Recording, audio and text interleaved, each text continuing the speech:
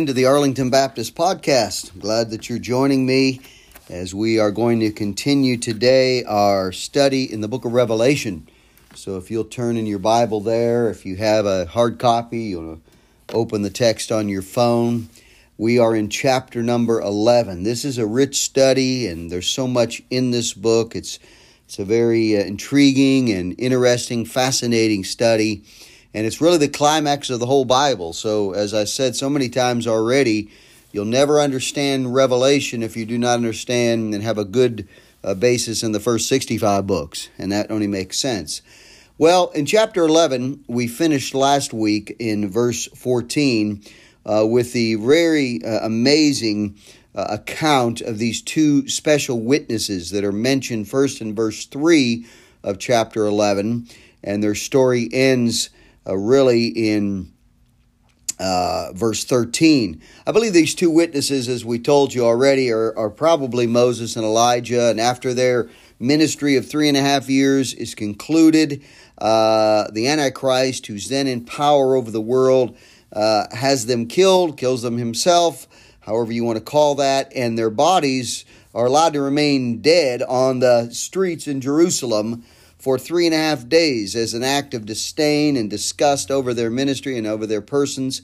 And yet after 3.5 days, God's Spirit brings them to life. They stand on their feet and they ascend up into heaven where all their enemies, all the wicked, all those who hate God and His people, hate these two men, have hated their preaching. All the world is going to stand in total shock and awe over what has happened. And as a result, God brings an earthquake in verse 13, and a tenth of the city, and that's the city of Jerusalem, made up, really founded on 3 hills. A tenth of the city is going to fall. We don't know exactly where and exactly how that'll look, but it says, "And the remnant were affrighted and gave glory to the God of heaven, and now the second woe is past." Now, this second woe leads us to the end of the chapter, and we're now going to pick up the final trumpet. Remember, there were 7 trumpets in the second series of judgments that we began back in chapter 8. We had the 7 seal judgments in chapter 6 and chapter 8. The 7th seal was really not a judgment, but an opening up to these 7 new judgments, the 7 trumpets. And then we get to chapter 16. In a few episodes, we'll see the final 7 judgments called the 7 vial or bowl judgments. And so now as we read the text in chapter 11, I'll begin in verse 15 and we'll read down through verse 19. We'll see this 7th trumpet being mentioned. "And the 7th angel sounded, and there were great voices in heaven saying, The kingdoms of this world are become the kingdoms of our Lord and of His Christ, and He shall reign forever and ever. And the 24 elders which sat before God on their seats fell upon their faces and worshiped God, saying, We give Thee thanks, O Lord, God Almighty, which art and wast and art to come, because Thou hast taken to Thee Thy great power and hast reigned. And the nations were angry, and Thy wrath is come, and the time of the dead, that they should be judged. And that Thou shouldest give reward unto Thy servants, the prophets, and to the saints, and them that fear Thy name, small and great, and shouldest destroy them which destroy the earth. And the temple of God was opened in heaven, and there was seen in His temple the ark of His testimony, and there were lightnings, and voices, and thunderings, and an earthquake, and great hail." Well, as we come to this 7th trumpet, we are reminded how hard it is to put in chronological order all the various events in the book of Revelation, and for that matter, the entire scope of what we call eschatology, or the study of end times events. No one can say they can guarantee and perfectly understand where all these events fit and how they fit in and how and when they'll happen, in what order, and so on. And I'm not going to claim to either. I will just say that it appears to me, and I've read this from many other scholars much smarter than I am, who've studied this subject much longer than I have, that this 7th trumpet is a climactic event. And I think it really is possibly describing the end of the 7-year tribulation period. Now, I know there's still 7 more vile judgments coming. You say, well, how does that make sense? Well, I'm not going to try to make sense of it. I'm going to try to say that basically by the way this is written and what we read here in this contents, it seems like a finale. When you go to see fireworks each 4th of July here in the U.S., we celebrate our independence on the 4th of July every year, and most all of us who've went to a fireworks show know that at the very end, you'll know when it's over, because a great finale, which will be just a plethora, an explosion of many, many fireworks all at once. And that'll tell you that the firework display is over. Well, this is kind of written like that. The 7th trumpet seems to be a finality of sorts, because the description of what happens and how it's reacted to seem to be the end of something. And I think it is. I think it's the end of the tribulation. Now, trying to fit in how that goes along with the Battle of Armageddon, which we think happens at the end, and other events, that's not really possible. We can only say that all of this stuff's going to come together. We do know, and we've already established, that there is a 7-year tribulation period. Just earlier, I had the privilege of teaching out at our seminary that I teach at, and teaching a group about the 70th week prophecy of Daniel in Daniel 9:24 through 27, which is just an amazing, magnificent prophecy in the Old Testament, probably one of the greatest in all the Bible, that predicts exactly when the Messiah, Jesus Christ, would come the first time. But also, it's fascinating that it ends in verse 27 of Daniel 9 by telling us about this final 7-year period, the 1 week of the 70th week that was left yet to be fulfilled. And so we know that there's going to be a 7-year tribulation. Fitting everything into it, that's not always the easiest thing to do, but we know it all happens. And we're going to leave the actual time frame and how they fit and mesh and coagulate together, you might say, how they come together. We'll leave that to God. Well, back to the text. Let's talk about this. So here's the 7th angel. Just like the previous 6 trumpets, the 7th angel sounds. And notice what he says immediately. The kingdoms of this world are become the kingdoms of our Lord and of his Christ, and he shall reign forever and ever.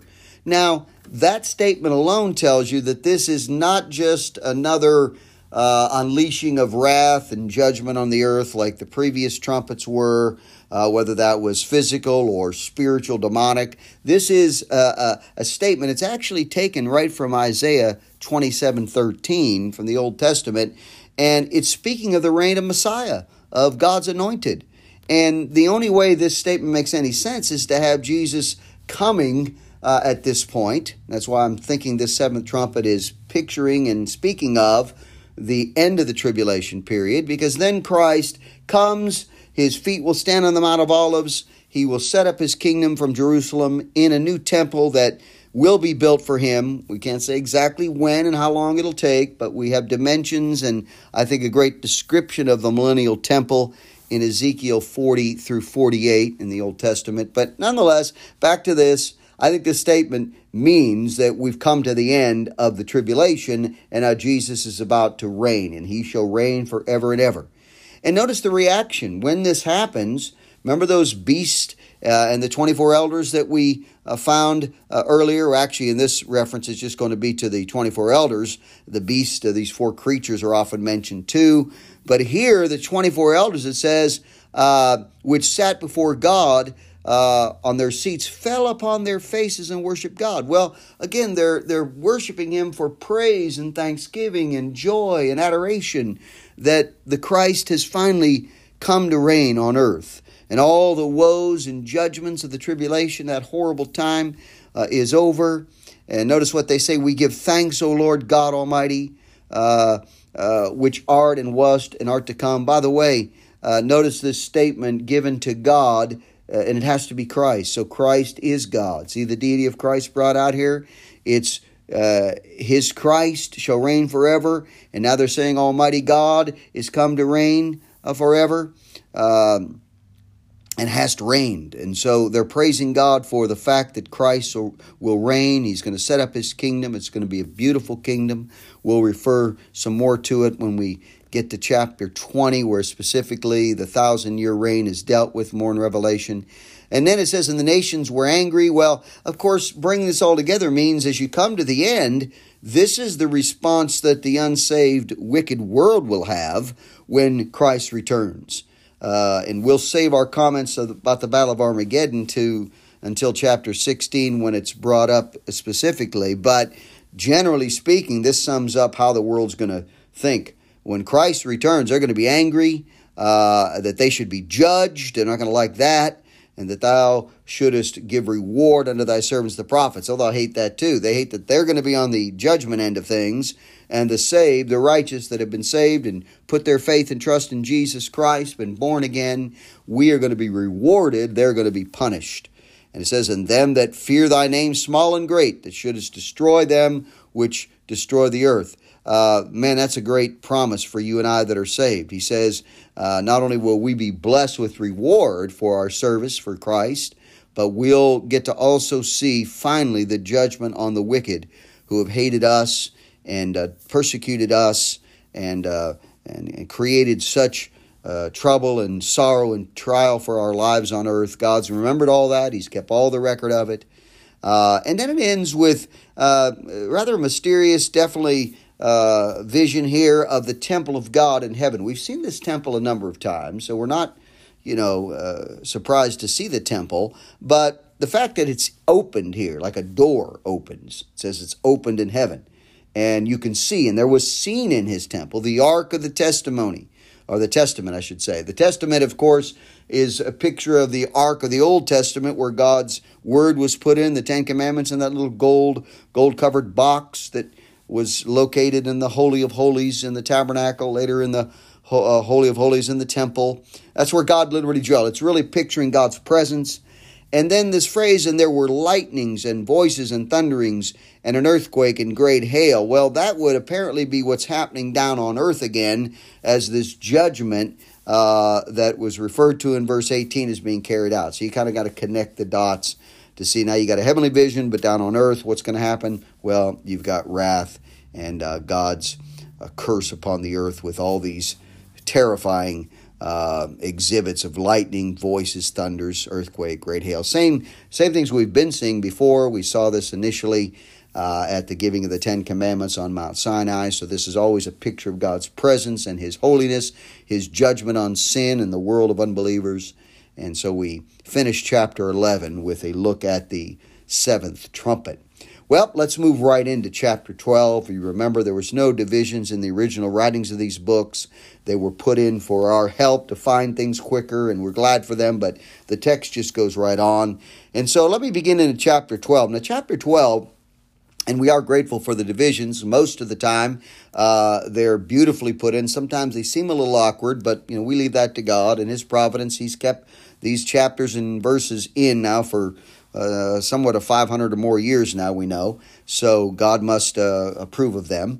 But nonetheless, what we do see here is this wonder in heaven. Now, we're going to go from the earth to events that seem more physical and actual on earth, to heavenly scenes and visions and so forth of heaven and spiritual beings that are invisible to us right now. But that's kind of what chapter 12 is going to do. Now, we're going to go into heaven, and we're going to see reference to some events that happened a long time ago, but are going to be brought to the present because they affect all of world history.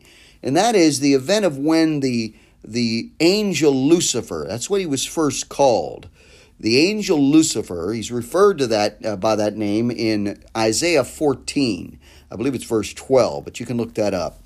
Anyway, we know from other verses like Isaiah 14 and Ezekiel 28, several others, that the devil, who was at first a beautiful and a holy angel called Lucifer, rebelled, wanted to be like God, wanted to dethrone God and institute himself into the place as God and rule over the universe. He is, of course, dethroned. It was a foolish attempt, and he is removed from heaven. We're going to see that pictured here. and among other things that we'll talk about. So let's begin in the text here, and I'll read verses 1 through 3 to start. And there appeared a great wonder or sign in heaven, a woman clothed with the sun and the moon under her feet, and upon her head a crown of 12 stars. And there appeared another wonder in heaven, and behold, a great red dragon, having 7 heads and 10 horns and 7 crowns upon his heads. Now, let's stop right there. So, we begin the chapter with a vision or a sign in heaven, and this kind of correlates, of course, to the bodies in the heavens, the sun, moon, and stars, because he's going to use that kind of language. The sun and moon and stars are all mentioned, and you're going to immediately, I hope, remind yourself of a passage way back in the first book of the Bible. Isn't the Bible amazing? It has 66 books, 1,189 chapters, but it just fits like a hand in a glove beautifully. Here we are nearly at the end of the Bible. We're reminded of the story of Joseph. Remember Joseph, the favorite son of Jacob, and his tremendous story at the end of the book of Genesis. And he was a dreamer, at least that's what his 10 older brothers thought of him. They hated him and sold him eventually into slavery. But anyway, I remember when he was still at home with his family, he'd have these dreams, and he'd come and tell his mom and dad and his brothers about these dreams. And they hated him even more when he told them about the dreams, because it made him exalted and them feel less, and they felt like he was being arrogant and bragging and whatever. Well, one of his dreams was exactly this, that the sun and moon, which would have pictured his mother and father, and now the 12 stars, which picture the 12 tribes of Israel, were all part of that. Now, in his particular dream, he sees where the 11 brothers bow down to him, and that would be fulfilled in the events down in Egypt later. As you remember, when his family has to come down and literally prostrate themselves before Joseph, who's the second in command in Egypt in the end of the book of Genesis. So anyway, all of that really makes us think about this event. But there's more to it than that. This is not actually the same dream, but it makes us think about that, because the picture there is really of a woman who's going to give birth to a child, okay?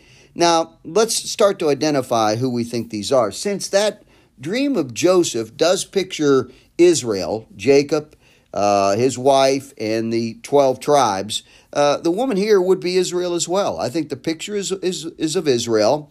The 12 stars would correlate to the 12 tribes. Now, who is the child? It says that she being with child, that means she's about ready to give birth. She's travailing. That means she's has birth pangs. She's in labor. Travailing in birth, and pain to be delivered. Well, that's picturing bringing the Messiah. Jesus Christ was a Jew. He was born from the tribe of Judah. He came from the kingly line of David, the great king. His foster father, Joseph, though was not his biological father, but did raise him and had parental authority in his life and so forth, was a great man. His mother, of course, Mary, was also Jewish from the tribe of Judah as well. So we see this phrase, him being birthed or be delivered. Well, it was a lot of pain, because imagine all the suffering that took place in the Old Testament times leading up to the birth of Christ. Because this same devil, who's going to be mentioned in verse 3, constantly was trying to destroy the Messiah before he would ever come, his line, his lineage. He tried to wipe out the Jews several times. We know in the Old Testament the story of Pharaoh in the book of Exodus, way early, where he tries to wipe out the Jewish line by killing all the baby boys, drowning them in the Nile. We find out later that this wicked man Haman in the book of Esther tries to wipe out the Jews in a genocide. At one point in the books of the Kings, a wicked woman named Athaliah kills all of her grandsons who were going to be the heirs to the throne, or one of them would, and kills all but one little boy by the name of Joash. Anyway, these are all pictures of the pain that Israel would go forth in and deal with before it would bring forth the Messiah. It wasn't an easy thing. Messiah came to a oppressed and persecuted people. When Jesus was born some 2,000 years ago in Israel, specifically in Bethlehem of Judea, We know that Israel was under the oppression of the Romans. The iron fist of Rome was upon them. It was a horrible time. And so it was definitely fitting to call this a painful delivery. Now, going forward, it says, and there appeared another wonder. So you got first the woman Israel giving birth, if you will, bringing forth into the world the Messiah. Jesus was a Jew, born of the line of David. By the way, let me interject this. Any form of anti-Semitism or anti-Israel sentiment is not Christian. Just mark that down. Anyone who claims to be a Christian, anyone claims to teach for God, claims to believe the Bible, but is in any way anti-Semitic is a liar. You need to completely remove yourself from any kind of association with that person. We love the Jewish people. Yes, most Jewish people are in unbelief, have not come to believe in Jesus Christ as their promised Messiah, but we love Israel. Jesus was a Jew. He was born a Jew. He lived in Israel all his life. He died for the Jews and for Gentiles, of course. And the Bible teaches in the famous words of the Apostle Paul in Romans 1:16, to the Jew first and also to the Greek. So we had to pray for the peace of Jerusalem. We had to love the Jews. They're a special chosen people. Well, now let me go on. So now the devil, this other wonder is about this great red dragon. It doesn't call him Satan, but we know that's who it is. It's a picture. It doesn't mean that he has a real body as a dragon, we don't think. He's an invisible being. Now, he must take on some kind of physical traits to describe him this way, but literally, some of these things with a dragon and a pitchfork in his hand, I think are overdone. He's an angelic, invisible being. But for sake of describing him, and it's possible, as we know, demons possess people. It's possible he can possess physical form if he takes it in a body. Some people argue that maybe he is literally embodying the Antichrist while the Antichrist is ruling over the world. That's very possible. I'm not going to argue one way or the other. But notice it says he's called the Great Red Dragon. Red is a picture of blood. It's a picture of death in many ways. And so he brings a lot of bloodshed and death. He always has. He's been the great archenemy of God and of God's people. Well, it says he has 7 heads and 10 horns. And we've seen this phrase before in this idea, the 7 crowns upon his heads. The heads and horns speak of authority, speak of governmental authority. And so the 7 heads and 10 horns very well could be 7 leaders that rule with him. Could be demonic creatures like Abaddon and Apollyon. We don't know who those 7 are necessarily. And the crowns on their head simply means they have authority from him. And during the tribulation period, with the Antichrist and his rule over the earth, he's going to have a number of these figures that are pictured by symbolic language. Of course, he didn't really have 7 heads, and he didn't really have 10 horns coming out of a dragon-like body. It's just a symbolic statement. We do believe there's symbol in the Bible. Symbolism is important. It's not all to be taken symbolically. The whole Bible can't be taken symbolically, but there are symbolic passages. And that's what we believe we have here. Now, let's move on. So it's going to tell you what he does. We just have introduced the woman and her child and the beast, or the dragon, I should say, the devil. Let's move on and see what happens. Verses 4 through 6. And his tail drew the 3rd part of the stars of heaven, and did cast them to the earth. And the dragon stood before the woman, which was ready to be delivered, for to devour her child as soon as it was born. And she brought forth a man-child, who was to rule all nations with a rod of iron. And her child was caught up unto God, and to his throne. And the woman fled into the wilderness, where she hath a place prepared of God, that they should feed her there 1,260 days.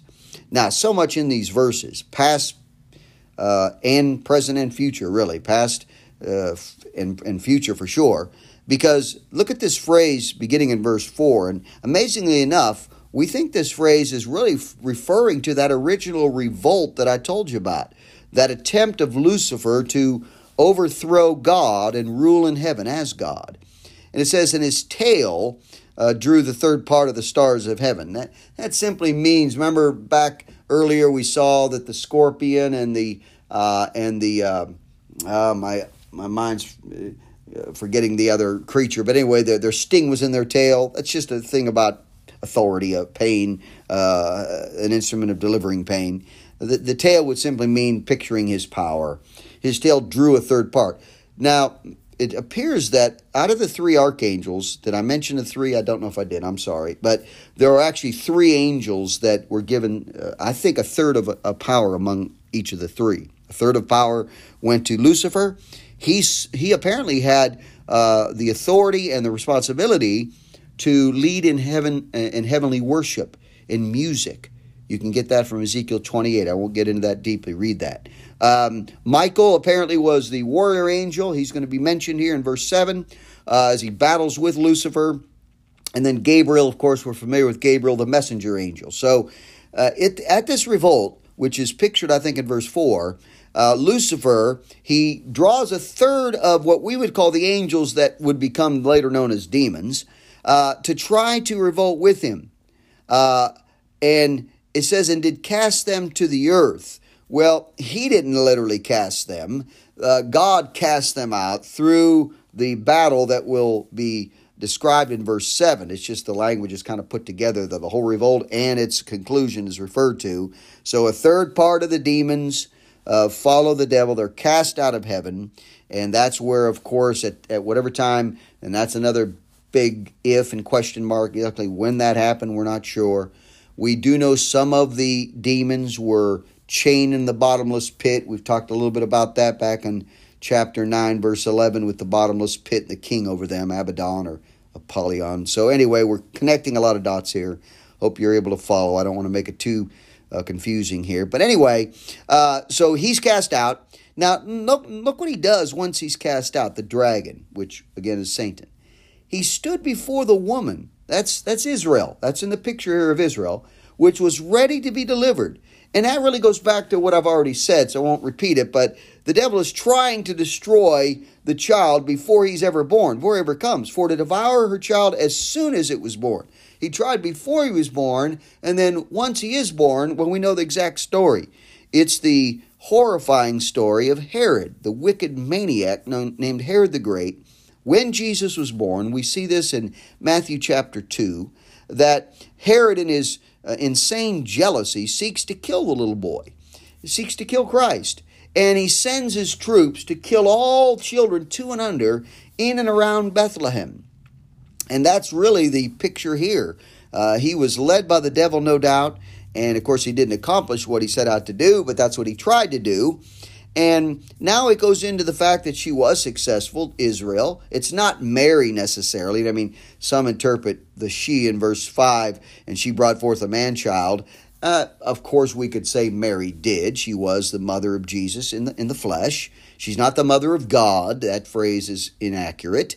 She's the mother of Jesus. He calls her woman, and in the flesh, she did raise him. I think, again, I may have mentioned this before, but I think Mary, the mother of Jesus, is either given too much credit and worshipped inaccurately and in error, or she's given no credit at all or simply forgotten or neglected. I think both are wrong. She was a very important person that God used in a great way, a holy, wonderful woman that agreed to and submitted to giving birth to the Christ, to the Messiah. But I don't think the she there's necessarily her. I think it's back to verse 1, and the woman, which is Israel, who was to rule all nations. Now we know this description is Christ, and that's how you got to know your Bible. It doesn't always tell you everything outright. You got to study. God purposely made his word sometimes mysterious, somewhat hidden, somewhat under the surface. You've got to dig. You've got to read. You've got to study. God wants you to find these nuggets and discover these truths and rejoice in them. So not everything is just going to be laid perfectly out in every word described. Well, this child that's born, who was to rule all nations, is Christ. That's how he'll rule on earth for 1,000 years. And now notice this description of him, and her child was caught up unto God and into his throne. Well, that's the ascension. So in one verse, we've got his birth, his second coming, and his ascension all kind of put together here. Like I told you, that's why so many of these prophetic verses, like in a book like Revelation, are difficult, because in one verse, we have really 3 things going on. We've got the first coming, We've got the second coming where he rules already, and we've got his ascension at the end of the verse. Well, then verse 6, he's talking about throwing a curveball to us. Verse 6 will then go back to earth and leave the conversation about the man-child, the Christ, and what he does, to this woman, who, again, we believe has to be Israel. And look what it says here. Verse 6, and the woman fled into the wilderness, where she had the place prepared of God. Now, this is a tough verse to understand, I know, but the ending of the verse and the timing given makes it, I think, a little easier to understand. It says that this woman flees to a place where God has prepared and keeps her safe, protects her, provides for her, for 1,260 days. 60, scores 20.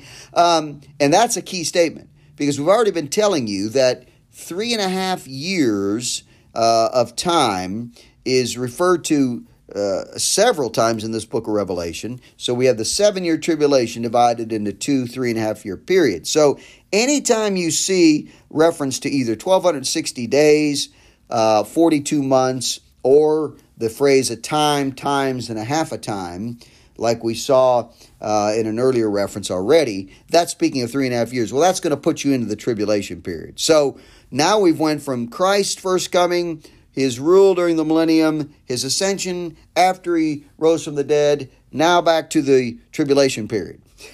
So you see why the book of Revelation can be confusing. You've got to just take it verse by verse, phrase by phrase, step by step, and just kind of weed through it here.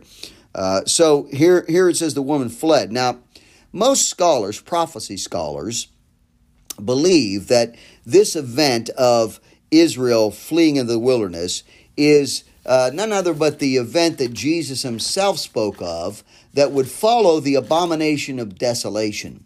I can't remember whether I dealt with this event already. I apologize, but I do a lot of teaching either at church or here in podcast or at the seminary, so I can't remember who I taught to what. But anyway, I'll just quickly review it. Back in Matthew 24, Jesus spoke of an event that was first brought up by Daniel, the prophet. He even mentions that.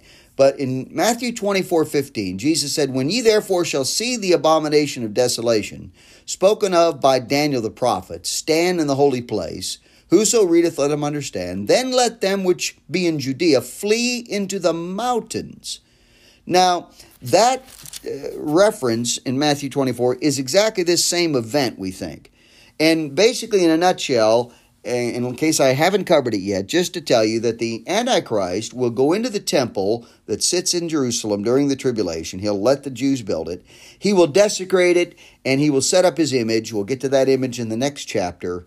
And that will cause the Jews, that'll be like a total red flag. I mean, that is just a warning above all warnings that you better get out of there, because this man is bent on killing you and all Christians and all that's righteous. He is against God. He hates God. And they're going to use that as a signal. He says, when you see that, you better flee to the mountains. And that's exactly what I think verse 6 is speaking of. And the woman fled into the wilderness. Now, here's what's an amazing thing. Now, I'm not going to be dogmatic about what I'm about to say, and I'm going to end with this for our study today. But there is a place in modern-day Jordan that is not that many miles outside of the modern state of Israel, in modern-day Jordan, down near the Dead Sea, called Petra. Some of you have probably heard of it. You can look it up. You can Google it, put it on Google Earth, and you can see it. And there's a lot of information about it. The best way to describe it, it's a mountainous, secure, hidden location in the mountains down there near the Dead Sea that creates a beautiful, safe haven. It's a big, used to be a city. There's a group called the Nabateans that dwelt there way back. This is, if I'm correct on my remembering this, it was before Christ, but maybe even after Christ coming. But anyway, the Nabateans lived there. They were driven out of there, and that area now is a tourist spot. You can, when you go to Israel today on a tour, you can go and tour the ancient city of Petra, which is in this mountain region. And what it is it's a very unique place. It only has one entrance into it by ground as you walk into there. And some of those entrances, and I've never seen it in person, so I'm not going to tell you. I had a chance when we went to Israel to go to Petra, and I couldn't stay long enough to go to the extension to Petra, but I've seen it. I've read books and looked at pictures of it. There's places where it's very narrow to even get into the big city, but once you get in through this entrance that's walled on each side by very high walls, it's a beautiful, secure area where there are many, I don't know how many, I won't even try to put a number on it, but a lot. It can house literally, I have read at least thousands and thousands of people if necessary, maybe even more, maybe even to the millions. I'm not going to say that for sure, but I do know this. It is a unique place unlike any other. And most prophecy scholars, the great Dave Hunt, who I have such love for his writings of the past, he was one of the great prophecy teachers of our generation. He died a few years ago, but he was one of my heroes, not only in prophecy, but he spoke so brilliantly and wrote so brilliantly on a lot of subjects. Dave Hunt was among those who believed that this place where the woman flees in verse 6 was Petra. And because she could go there and be protected and secured there by God and taken care of there. It says that they should feed her there. Who's the they? If God prepares the place, well, they will feed her. We don't know who the they is, but I do know that I think the people that go there are going to be converted Jewish people. Remember, we talked about the multitudes that are saved in chapter 7, the 144,000, but then many, many others. We'll refer to them in chapter 14. I think they're going to flee. The remnant of saved Jewish people that all come to Jesus Christ during the tribulation period, under the preaching of the two witnesses, and then under the preaching of the 144,000, I think they're going to be this people that when they see that abomination of desolation, and they know the Antichrist is turning on them, and he hates them and wants to eat them up and destroy them. Basically, the text kind of indicates that idea, the devil after them. And they have to flee. That's a serious word. They're in danger. They flee, and God's going to take care of them. I don't know exactly how he's going to do that, but we know today there's many forms of technology, whether it's aircraft are going to drop supplies and whatever they need into that area. But it's going to be very hard for them to be captured or killed there because it's very easy to defend. There's only one small entrance. Well, it's not always small, but most of the entrance is very narrow. Yes, if there is planes still in operation, then they could try to in some way drop bombs or weaponry into there. But we're going to say, hey, God says he's going to keep them safe. For how long? For 1,260 days or the rest of the tribulation period. So I happen to believe that this is probably the last 3.5 years. It fits perfectly into that time frame. And the Lord will protect them. Well, it's an amazing event. So we're going to end there. Next time we'll pick up on verse 7 and our study of the book of Revelation. God bless you. Remember our motto, conviction for truth, compassion for people.